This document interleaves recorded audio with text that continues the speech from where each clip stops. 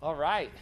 Well, we're going to record this morning because several guys are out because of Falls Creek. So if you're not familiar with our Together Church podcast, this is going to be on the Together Church podcast, and you can go and find that or share that with other people. We've got a note page, so I encourage you to grab that note page real quick. We're talking about the way of escape. As we look at this fourth point of being locked in, being able to blow the horn when I need help. And if you noticed on that sheet, on the fourth point for being locked in, there was a scripture verse. And the scripture verse is from the book of Nehemiah, and it provides an illustration. I'm going to start there in the Old Testament, and then we're going to look at a complementing concept in the New Testament. Okay, so here's the Old Testament illustration. This passage in Nehemiah about being able to blow the horn when I need help. You guys remember this period of history in the nation of Israel when, because of their sin, they were exiled to Babylon. Pretty familiar with this? Yeah. It's a pretty big part of Israel's history. And so for years they practiced idolatry, they were practicing sexual immorality, they were practicing all kinds of sin. And so finally God made good on his promises that he had made them in the covenant. And he said, if you don't keep these words, I'm not going to allow you to continue to be blessed by me. So they were exiled to Babylon. They were there 70 years, and then God restored them like he promised that he was going to do. And so they're coming back to the promised land, and God's got this purpose for them. He's got this mission for them. And the first step in rebuilding the nation of Israel after the exile is to reestablish the capital city of Jerusalem and to construct the walls around the city, to build those walls back up. But the problem was, as these guys were working on the walls, they were being attacked from their enemy on every side. There were people in that area that did not want the reestablishment of Israel to take place. So they were coming up against them, and they were attacking them.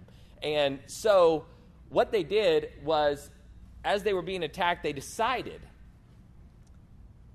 that they needed to have a strategy to fend off the enemy. So the strategy was going to be this. Guys were going to have a tool for building the wall in one hand, but their sword in the other hand. And they were going to station people in groups all together around the wall working to construct this wall. And at those different groups, they were going to have somebody who was going to sound the trumpet. So that if anybody was being attacked, if there was an enemy that was coming up against them, there would be somebody who could sound the trumpet and blow the call for help. And when the trumpet was sound, they were going to rally to that person. And they were going to fight the enemy and fend off the enemy at that place at the wall. So that's the illustration that's here. And here's the scripture, Nehemiah 4:20 on your page. In the place where you hear the sound of the trumpet, rally to us there. And then it says this, our God will fight for us. So there was this faith, there was this belief that God was going to fight for them, that God was going to show up. If they rallied together, that God was going to be there with them, and they were going to win the battle that they were fighting. Are you following me? Okay, so this is the illustration in the Old Testament about blowing the horn and calling for help. So now I was thinking about, how do I want to share this morning, and asking the Lord, what's the word for us today? And I thought about this complementing principle in the New Testament, and you have it right here on your paper. Paul calls it the way of escape. And I was thinking about when it comes to the battles we fight in our life. And I want to be clear, temptation and sin is a battle. But you know that that's not the primary battle we're called to fight, right? I mean, sometimes in the church, it's almost like we make the mission not sinning. Okay, no, the mission is to make disciples of Jesus and be like him, and sin is an obstacle to that mission. So we don't want to have the mindset that the goal is to simply not sin for the sake of not sinning. No, the goal is to be like Jesus. The goal is to make disciples for Jesus. And if I'm engaging and living in sin, I'm not going to be able to accomplish that goal. And so I was thinking about this complementing principle, the way of escape. It's in 1 Corinthians 10:13. And I just want to start by reading this passage to you. And then what we're going to do is just kind of unpack this and then discuss it. So here's what it says. It's on your sheet. No temptation has overtaken you that is not common to man. God is faithful. You see the link between that verse and the verse before it? God is faithful, and he will not let you be tempted beyond your ability. But with the temptation, he will also provide the way of escape that you may be able to endure it. This is the promise from God's word. Let me pray for us, and then we're going to look at this verse. God, I pray that you would speak to us through your word this morning. Lord, that you would use this concept that you inspired Paul to write about the way of escape to help us understand what it looks like for us to be men who are locked in, and for there to be an ability and a willingness to sound the call when we need help and other men to rally to us. We pray this in Jesus' name. Amen. All right, so look here at this verse. The first thing it says in the very first sentence is, no temptation has overtaken you that is not common to men. So the next heading there, temptations common to man. 1 Corinthians 10, 1 through 13. If you were to take your Bible, we're not going to do it now because of time, but if you were to take your Bible and if you were going to go back and look at those verses, what you're going to find is an illustration that Paul uses about the people of Israel.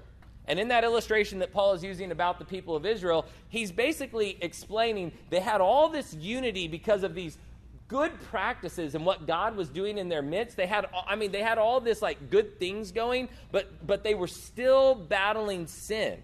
They were going through spiritual experiences that God was doing around them, but they were still giving in to temptation. And he uses Israel as an example. And then he lists some things that Israel was involved in.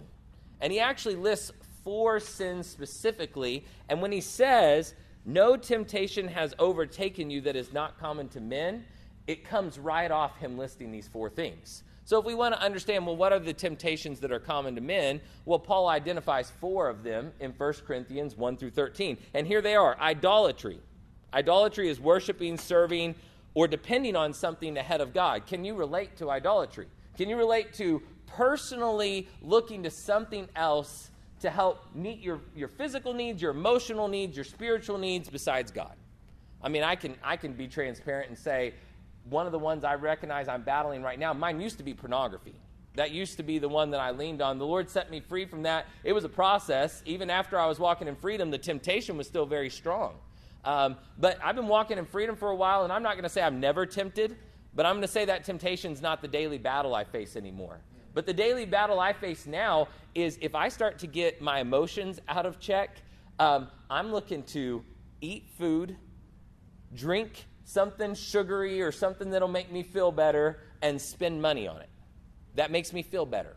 I like to go to a restaurant, sit down, and just get some food in me, unhealthy food, that's going to help me cope with my emotions. That's almost not daily, but that's a regular battle for me. And I recognize it frequently, and I recognize it as idolatry, okay? Because what I'm doing is I'm turning to something that was created rather than the creator of that good thing to try to help me through. And God wants to be the person that I depend on. Don't you know that was Israel's problem in the wilderness? They kept looking for all these other solutions when God was the solution.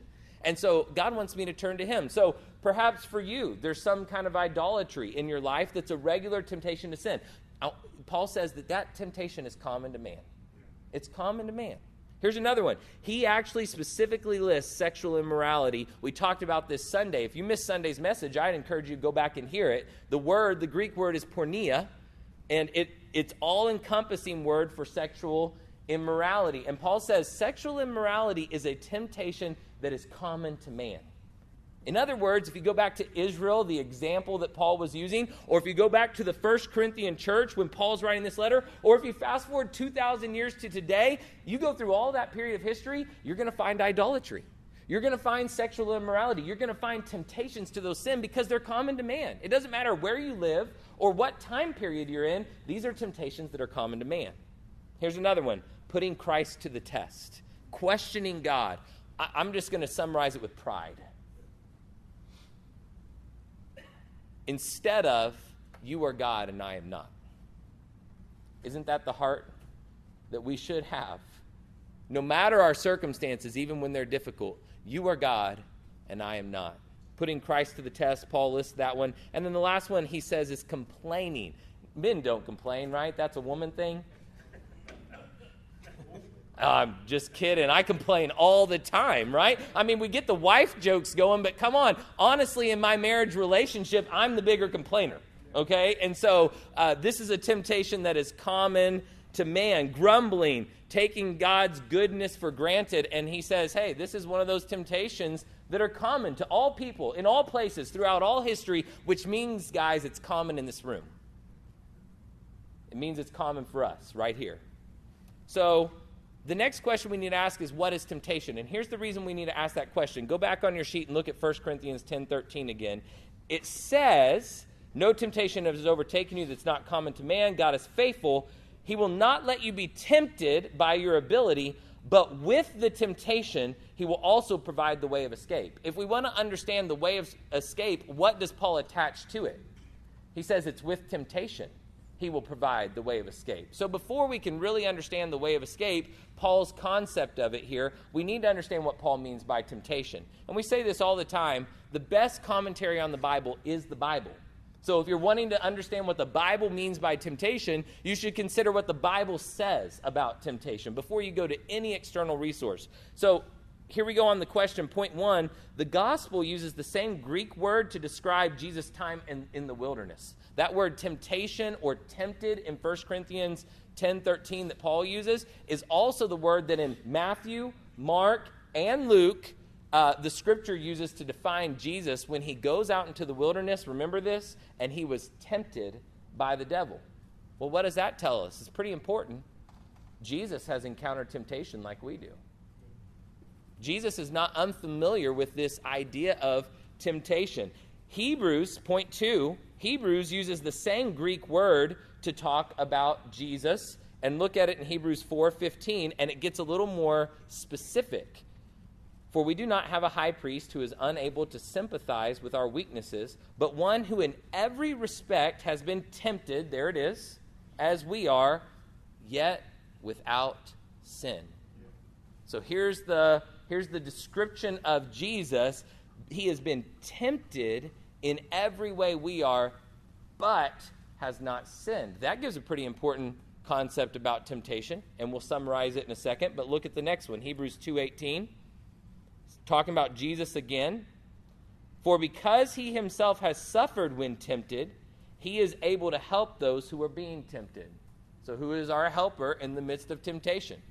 It is Jesus. He is the one who has experienced temptation and is our helper when we are being tempted. So there's a little bit of commentary about the word temptation. Point 3, James also provides a commentary on the concept of temptation to sin in the New Testament. And I think his really helps us understand a couple more points about temptation before we move on to the way of escape. Look at James 1:13-15. Let no one say when he is tempted, we all are tempted. When you're being tempted, do not say, I am being tempted by God. For God cannot be tempted with evil, and he himself tempts no one. God is not the source of your temptation to sin, ever. It's important for us to realize that. So what is the source? Where does temptation come from? Verse 14. But each person is tempted when he is lured and enticed by his own desire. Oh, we need to understand that in New Testament teaching. We're talking about the desires of our flesh. We're talking about sin that is in our members. I'm not talking about right here. James isn't talking about who we are in Christ, okay? He is talking about who I am in the flesh. He's talking about sin in me, like Paul talks about in Romans 7. Where does temptation come from? It comes from us being lured and enticed by our own desire. It's on us. 15. Then desire, when it has conceived, gives birth to sin, and sin, when it is fully grown, brings forth death. Okay, so we looked at these passages of Scripture. Let me just summarize for you temptation so that we can understand the way of escape that comes with every temptation, according to Paul. Okay? Summary. Everybody faces temptation to sin. That's what we just saw. There's not one guy in this room. Have you faced temptation to sin in the last week? Show of hands, please. Okay? We're all on the same playing field here. Jesus was tempted like us, yet without sin. So if we're looking for a strategy to win, where should we look? There's only one guy who's ever done it successfully. No one else has ever been successful at this. So I just want to be like Jesus. And I just want to help others become more like him. 3, God does not tempt anyone to sin. So important that we understand that God is not the source of temptation, so that we never look at our struggle and our temptation and we say, God, why are you doing this to me? No, we need to understand the source. James says the source, the 4th bullet there, is temptation ultimately comes from being enticed by our own desires. That's our desires in the flesh. So we have to look inward and say, what is it in me? What is it in my flesh that is causing whatever I'm experiencing externally to create temptation? Do you understand what I'm saying? So the temptation, according to James, doesn't even come from the external. It might prompt the temptation. I might encounter an image that prompts the temptation. I might, see some food that prompts the temptation. There may be something external, but ultimately the temptation comes from my own desires in the flesh when I'm lured and enticed by them. So I need to understand, it's something in my flesh. It's something in me, and fortunately, I'm not my flesh, right? Amen? We'll get to that in a minute. And the last one is unchecked temptation gives birth to sin and brings forth death. We know where this is going, guys. And I want you to know, yes, the wages of sin is death. And what we understand first and foremost is that we all deserve death.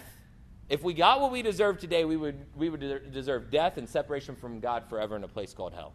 That's what we deserve because of our sin, okay? Now, thanks to God that we are set free from the condemnation of sin and death, and we don't have to fear the second judgment because of the work of Christ. Not because of our own goodness, but because of his goodness that has been imputed to us, his righteousness that is ours because of his work that was sufficient for us. But I want you to know this phrase, it leads to death, isn't just talking about the second death.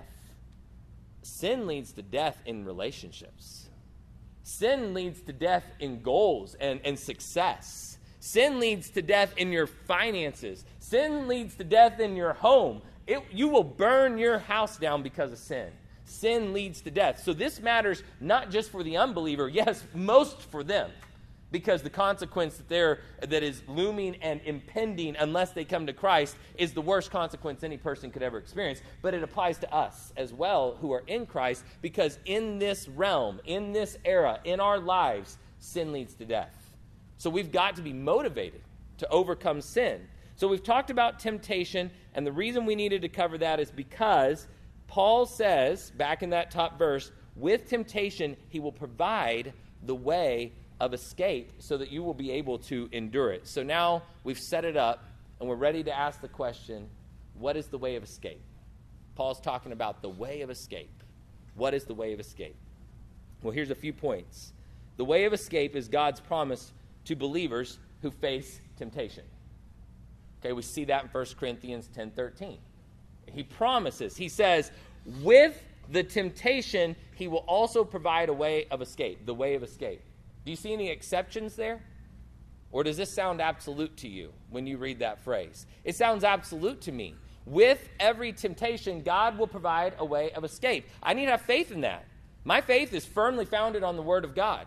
If God's Word says something to me that I can't reconcile with my experience, I assume that I need to get my eyes open to this a little bit more and start looking for what the promises of God's Word to be realized in my life. If I'm not seeing God's Word line up, I'm assuming I'm wrong and it's right. God says, with every temptation, he will provide the way of escape. This became a powerful tool for me whenever I was battling temptation with pornography. The truth that set me free is the gospel. But this tool, this understanding that God provides a way of escape with every temptation, it opened my eyes to start looking for that way of escape. And I'll tell you what, I don't have those temptations like hardly ever anymore where I don't recognize the way of escape. I believe it's always there. But I hardly ever face a temptation anymore to sin where I don't recognize the way of escape. And if that's not happening in your walk, you need to come to faith that this is true so that you can open your eyes to start to recognize God's going to provide the way of escape when you face temptation because his word promises that he will. So what else? What is the way of escape? The second, God says he will provide the way of escape with every temptation. And third, the way of escape happens between the moment of the introduction of temptation and the choice to yield to that temptation and give in to sin. We can conclude that from all the verses we've looked at this morning, because if temptation to sin is sin, then Jesus sinned because he was tempted. So what we understand is temptation to sin is not sin, because we know that Jesus was tempted in every way that we are, yet without sin. So the temptation is not a sin, but at some point from the introduction of whatever it is that sparks the temptation, whether it's just in you or something external that prompts something in you, from that moment until you make the choice to give yourself to sin, there's a way of escape. There's a way of escape. And so we need to learn to recognize it. And what I know about temptation to sin is that sometimes that way of escape, it's temptation, way of escape. It's boom, boom. It was sometimes like when I was looking at pornography and I was learning to not give into that sin anymore and win over that temptation, we called it bouncing your eyes, right? Where you see something that prompts a temptation, but within a millisecond, you're bouncing your eyes away from that. So the way of escape came right away, okay?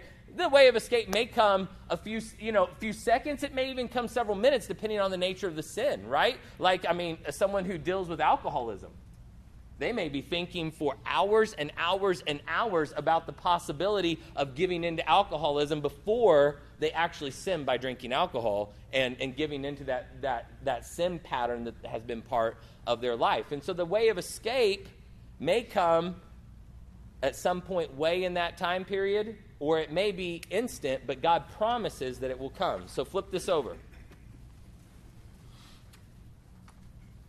Here's our application. What should you do when you recognize God is providing you with the way of escape? You recognize that way of escape. You're becoming more aware of this. You understand this biblical concept that Paul's talking about. What should you do? Guys, you got to fight for faith in the gospel. This goes back to the illustration with Israel. They were ready to fight. They were ready to go to war. They were working with a tool in one hand and a sword in the other. They were ready for the enemy and his efforts to come up against them. You have to be able to fight for faith in the gospel. What do I mean by the gospel? Well, the truth that will set you free from sin is not put enough blocks on your smartphone. The truth that will set you free from sin is not have enough accountability partners. Sometimes I chuckle at the concept of accountability partners in the church as we talk about it, because I go, the guy who's my accountability partner doesn't have any authority over me. How is he really going to hold me accountable? I have to be accountable to him, right? I can't really expect him to hold me accountable because he doesn't have any of that kind of authority in my life. And so, my accountability partner is not going to cause me to win in the way of escape or some kind of fence law or protection. Guys, it's not an external change that you need in order to win against the battle of temptation to sin. It's a change inside. It's a change of the mind. It's a condition that you have where you're not seeing yourself as a new creation in Christ. That the righteousness of Christ is yours because your dead, sin-filled spirit has been crucified with Christ so that you no longer live. That's Galatians 2:20. But Christ now lives in you. And the life you now live in the flesh, you don't live it for the flesh anymore. You live it by faith in the Son of God who loved you and gave himself for you. It's faith in the gospel that you are the new man. That you are raised with Christ, seated with Christ, that your life is hidden with Christ in God, that you've been clothed in righteousness. This is who I am. It's belief in that reality that will set you free from sin. And it's only that. There's nothing else. This is it. So first and foremost, when you recognize God is providing you with the way of escape, you've got to fight for faith in the gospel. You've got to believe this truth. You've got to believe this reality that you are a new creation in Christ and walk in that. Oh, we could spend 5-10 more devotions just on this, but you hear us say it all the time, and I just want you to hear it again this morning, and just even right now in prayer to the Lord, just remind yourself, I am the new man. Just remind yourself that my flesh is not what defines me, that my temptation to sin is not what defines me.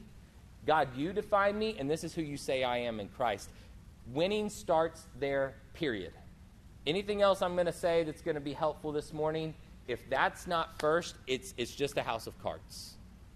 I was going to burn my house down because I tried every trick of the trade in the church except actually understanding the gospel and coming to faith in this reality. And this is the thing that saved my life. And it's what will save your life if you're battling temptation to sin, which we all are. So that's the first one. Fight for faith in the gospel. But the second one, you must be able and willing to blow the horn to call for help. This goes back to the illustration, okay? Look at 1 John 1, 7 through 9. But if we walk in the light as he is in the light, we have fellowship with one another, and the blood of Jesus, his son, cleanses us from all sin. If we say we have no sin, we deceive ourselves, and the truth is not in us. If we confess our sins, he is faithful and just to forgive us our sins and to cleanse us from all unrighteousness. We've got to walk in the light. We've got to bring our sins out of the dark and into the light. Look at Galatians 6, 1 through 2, what the Word of God encourages us to do when a brother is struggling with sin. Brothers, if anyone is caught in any transgression, you who are spiritual, that's spiritual-minded, that's understanding the truths, the eternal truths, you who are spiritual should restore him in a spirit of gentleness. Keep watch on yourself, lest you too be tempted. Bear one another's burdens, and so fulfill the law of Christ. We got to be able to preach the gospel to our own soul, but we've got to be able and willing to blow the horn and call others to rally to help us in the fight. The men of Israel, this is on your sheet, the men of Israel have brothers to help them combat the enemy. They depended on each other to help one another carry out God's mission. Men of the church of Jesus Christ, I'm talking to you. You have brothers to help you in the combat with the enemy. You must learn to blow the horn and rally to each other to carry out God's mission. No one can blow the horn for you. When the enemy is approaching and you're being tempted, it'd be cool if I could every time get a prompt from the Holy Spirit exactly when I need to text you. But that's not my part. That's not my part. That's God's part. He's the one who will prompt you. What's your part? You have to blow the horn. You have to call for help. You have to recognize the way of escape and recognize now is the time to fight for faith in the gospel. No one can blow it for you. You must be able and willing. So many times I run into guys in the church who I ask them, they tell me they failed with pornography again, and I say, did you, when you were being tempted, they'll talk about I battled with this for a couple hours and then I gave in. And I'll say, well, who did you reach out to? Well, nobody. And I go, you're not willing. You're not willing yet to do whatever it takes to win. You've got to be willing. You've got to come to the end of yourself and be willing to do whatever it takes because the mission is too important. Because the call of God on our lives is too important. Because we can't waste this life. Because he's called us to lead and love and serve, and sin will derail it and kill it. So we've got to be serious about this. You've got to be able and willing to sound the call. And the men, when a brother blows the horn for help, we will rally to that man. That is who we're going to be. When someone sounds the call, we're going to rally to that man. And when you rally to him, what do you need to do when you get there? Let me give you practical guidance, and you keep this sheet, because some of us don't do this very well. I used to not do this very well. Sometimes we bring with us a spirit of condemnation. Don't you understand that the guy who's blowing the horn for help is already battling with condemnation and feelings of shame? You need to know how to be able to respond to this guy when you get there. And he may blow the horn, and it might have been after a loss of a battle. That's not the best time to blow the horn. But it might have been after that. You need to know how to be able to come in and be an instrument of Christ to that man. So here's what you do. Assess the battlefield. Ask what's going on. Just ask that question to start out. Hey, man, what's going on? You called for help. What's going on? Ask clarifying questions till you understand. Withhold judgment. Don't assume that you have it. Sometimes we like to, appear really smart or wise and be like, oh, yeah, I got it, Instead of asking questions so that we really make sure we've got it. So start with those questions. And then have his back and thank him for blowing the horn. Don't forget to celebrate. We just invested in a culture of celebrating this morning. Celebrate that he called for help. Celebrate that he blew that horn and pray together. And then, here it is. Goes back to point 1 on this segment. Fight for faith side by side. Fight for faith side by side. Oh, man, there's so much imagery in the Bible about this, but Back to back. 2 guys are better than one. A cord of 3 is not easily broken. Man, fighting for faith on your own, that's a battle that you can be quick to lose. Why do you need to blow the horn and call for help? It's not because it's some magic answer so that you won't sin anymore. It's because you need brothers to rally to you to preach the gospel to you and to encourage your faith and encourage you to fight for faith in the gospel so that you become somebody who quickly turns to those truths. And I'm just going to be honest, to this day, I still need help fighting for faith. I face temptations and battles of various kinds, and if I don't have brothers that I can talk to about what I'm facing, I'm going to give in. So we got to blow the horn for help, not because it's like putting a block on my phone or some kind of fence law, but because we need each other in the battle. We need to rally to each other to win. So you got to fight for faith side by side. Don't just tell him his temptation's bad. Duh. That's why he blew the horn, right? You shouldn't be having that temptation. Duh. That's why I blew the horn. Start up a conversation where you talk about the spirit and the flesh. Help him fight for faith in the gospel. So here's the conclusions, and then you're going to discuss. You will be tempted.